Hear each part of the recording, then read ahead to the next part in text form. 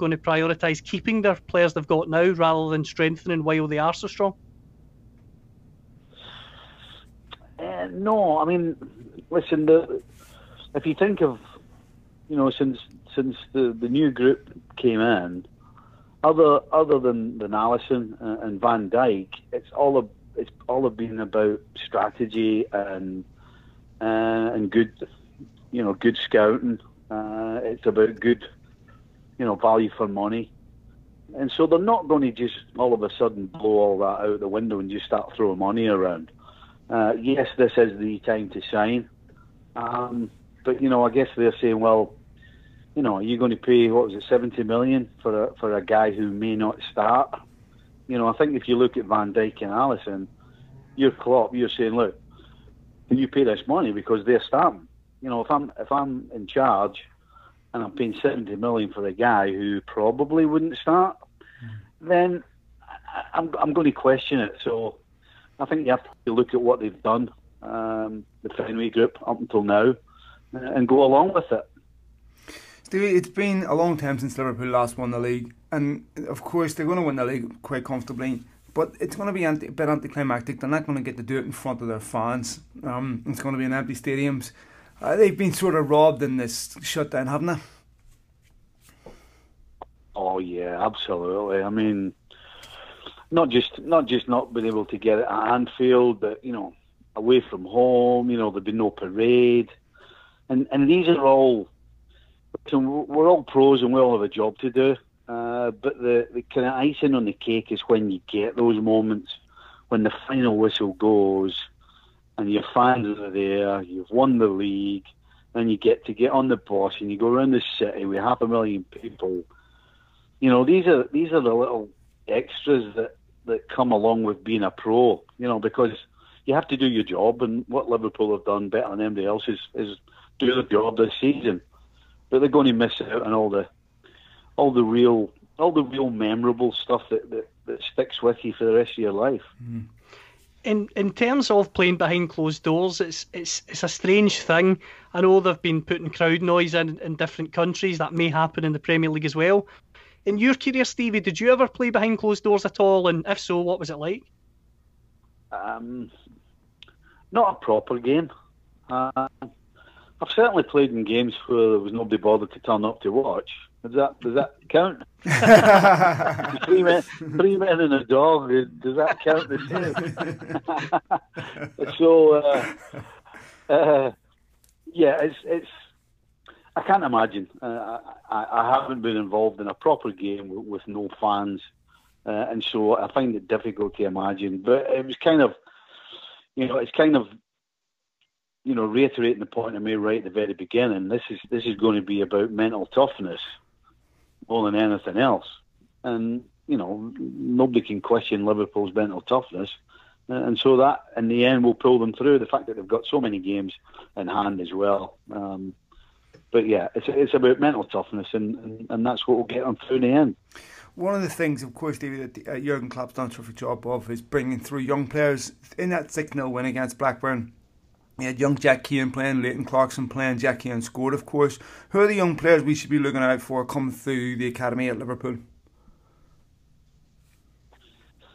Do you know, after what's happened during the season with Liverpool's run in the FA Cup, particularly, it's very tough to pick one out because there's 4, 5 and 6 that are absolutely look as though they're on a level where, given the opportunity, they can maybe step up. Now, the tough thing is going to be for these young guys to get that chance in the Premier League, for example. But I honestly couldn't turn around and say, "Oh, this guy here, you need to watch him." They've got a plethora of players, and I'm assuming that very soon a lot of them are going to go out on loan, and maybe you'll see them playing actually in the Premier League, but just not for Liverpool yet. So I wouldn't hang my hat on anybody in particular. I just think they've got so many coming through that it's fantastic for the club. As a fellow Scot, I'm interested to get your opinion on Andy Robertson. For me, one of the best left backs in the world, if not the best. How does it feel watching him? And I know he wound you up on ESPN to pretending he didn't know you. Talk us through that. yeah, that was Alexis put him up to that. I think he's actually benefited from playing in a team like Hull, for example, where he had to defend for his life pretty much every time they played in the Premier League. And so that defence that you see from him when he's with a Liverpool shirt on, it's fantastic because going forward he's immense. And look at the other side of the field with Trent Alexander. Maybe had Trent had some of the upbringing that Andy had as far as defending is concerned, then you maybe would be looking at two perfect fullbacks, because right now one is absolutely mad going forward in Trent Alexander-Arnold, but he's not a great defender. Whereas you got Andy, who's brilliant defensively and brilliant going forward. So I think Andy's benefited hugely from putting the miles in previously at places like Hull and obviously at home with likes of Queen's Park before he came down to England. So he's a real hybrid, really. You know, you could stick him in an old-fashioned 4-4-2 team, but you can play him in the Liverpool team right now that looks to get the fullbacks forward. Stevie, Everton on Sunday, of course, we've got a glimpse of what football looks like behind closed doors, looking at the Bundesliga. But the fact that there is no crowd, is that tainted the way you're looking forward to this game, or are you looking forward to it as much as always? I need to watch what I'm saying here. I was about to say that, playing against Everton now is not exactly what it used to be. It's not. Regardless of where Everton were, you knew you were in for a battle at the very least, and they can't do that now. The way the game's played, the way the game's refereed, you can't impose your physicality on anybody, and so I can honestly say that it's not a game that I look to with trepidation anymore. You never used to be quite sure what was going to happen. But nowadays, I can't honestly say that. I'll be very surprised if Liverpool don't win. And actually, if they drew, it would be more of a surprise. Another thing we need to get your views on, Stevie, the top four chase. Who do you think makes it out of Leicester, United, Chelsea, Spurs and Arsenal if you had to choose two? Well, I think Leicester's going to make it. I think if anybody's benefited from this break, it was them. I think Leicester were beginning to feel it a little bit. And so I think this break might have helped them, refocus again. So I think the top three are done and dusted. City, Liverpool and Leicester. After that, it's a real tough one. A real tough one. Chelsea have looked more, I was going to say consistent, but again, before the shutdown, they were beginning to look a little ragged as well. I mean, Manchester United, you don't know what you're going to get. You really don't. Is it possible that a Wolves or somebody can sneak in? I don't think Arsenal's getting any chance at the top four. I think if you push me, I'd probably go with Chelsea. Stevie, God's sake. Let me ask you about Arsenal. Come on, Phil, I know you're a Man United fan, but let's be honest. I mean, do you really know what you're going to get? I just put the Prozac down 300 days ago, for God's sake. Now you're getting me back on it again. There you go, back on it. Let me ask you about Arsenal, because it's a massive football club in total disarray. Aubameyang wants out. You've got Mikel Arteta come in. Doesn't look like he's going to get backed by ownership. What the hell is going on at that football club? Wow. Well, the best teams and the best clubs, the only thing that matters is what happens on a Saturday afternoon with the first team. Mm-hmm. And it doesn't see, from the outside looking in, it doesn't look as though that's where Arsenal, or what Arsenal is all about. It seems to be more. We're always talking about money. It's always about value for money, not overpaying, and this stadium, and it's always everything apart from football. I mean, I think they made a great move in getting Arteta, because that certainly for a period of time, I guess we were talking about football because it was Arteta. But that's only going to last so long. They need to back him.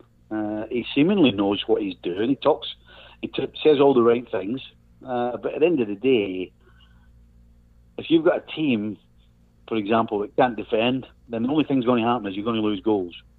So you can pass the ball as nicely as you like, and you can look good going forward. But if you're shipping goals in, then you're in trouble. And so Arteta, no question, as much as anybody, needs to get some reinforcements at the back, because you know they'll always pass it well under Hexahan, and you know they'll always create chances.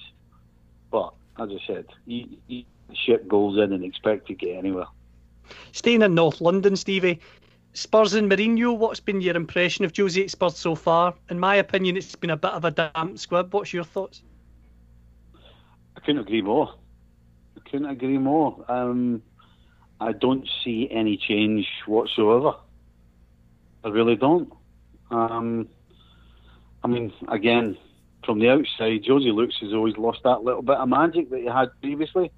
You know, every time you spoke about Josie in his first decade of management, it was about how much the players loved him, how he looked after them, how it was all about them. And he's turned into this like self-centered monster that when things go wrong won't take any criticism and blames his players. I mean, that's a recipe for disaster. When you've got a dressing room that thinks the manager is only going to blame you when it goes wrong, and when it goes right, take credit. Yeah. That doesn't get you anywhere. Let me ask you before you go, Stevie, about the bottom three. Anyone from Brighton down could go down. Villa have a game in hand, of course. They're second from bottom. Who do you think will go down?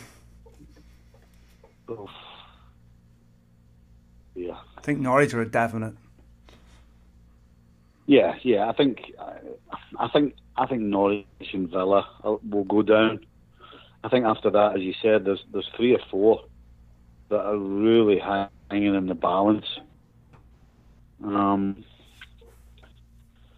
know, again, I was talking about Leicester benefiting from this shutdown. Maybe Bournemouth might benefit because they were absolutely on the bare bones. They had about 13 fit players at one stage, so this might have given them an opportunity to get players back. But I think Bournemouth can only stay up one way, and that's by playing football. And when you're down there, it's tough to do that.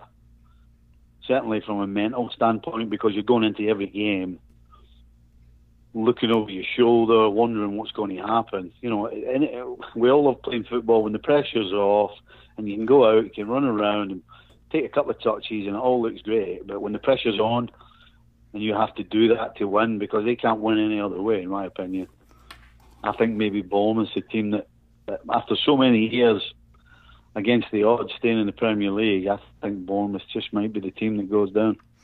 Go ahead, Cameron, go ahead. One very quick question, Stevie, before we let you go. On another Liverpool legend and Steven Gerrard, how do you think he's going to fare next season as Celtic go for 10 in a row? I know you're a boyhood Rangers fan. You know what? If he gets the players, then he'll you know, he's got a mentality. He's got a real strong personality, a real winning mentality. And so if he's given the funds to get players in, then I think it's a matter of time before Rangers win the Premier League. Now, whether they do it to stop the 10 in a row, I guess isn't going to happen. But if they back him, then I think he definitely would get Rangers back at the top of the pile again. Unfortunately, there's nobody alive that would be able to get your team Morton to the top of the Premier League. Let me tell you that one. The person hasn't been born yet. The person's not been born yet. Well, I will leave it between you two Scotsmen. Stevie, thanks very much for taking the time to join us, mate, and stay safe. Thanks very much for everything. All right, boys, no problem. Cheers. Bye bye.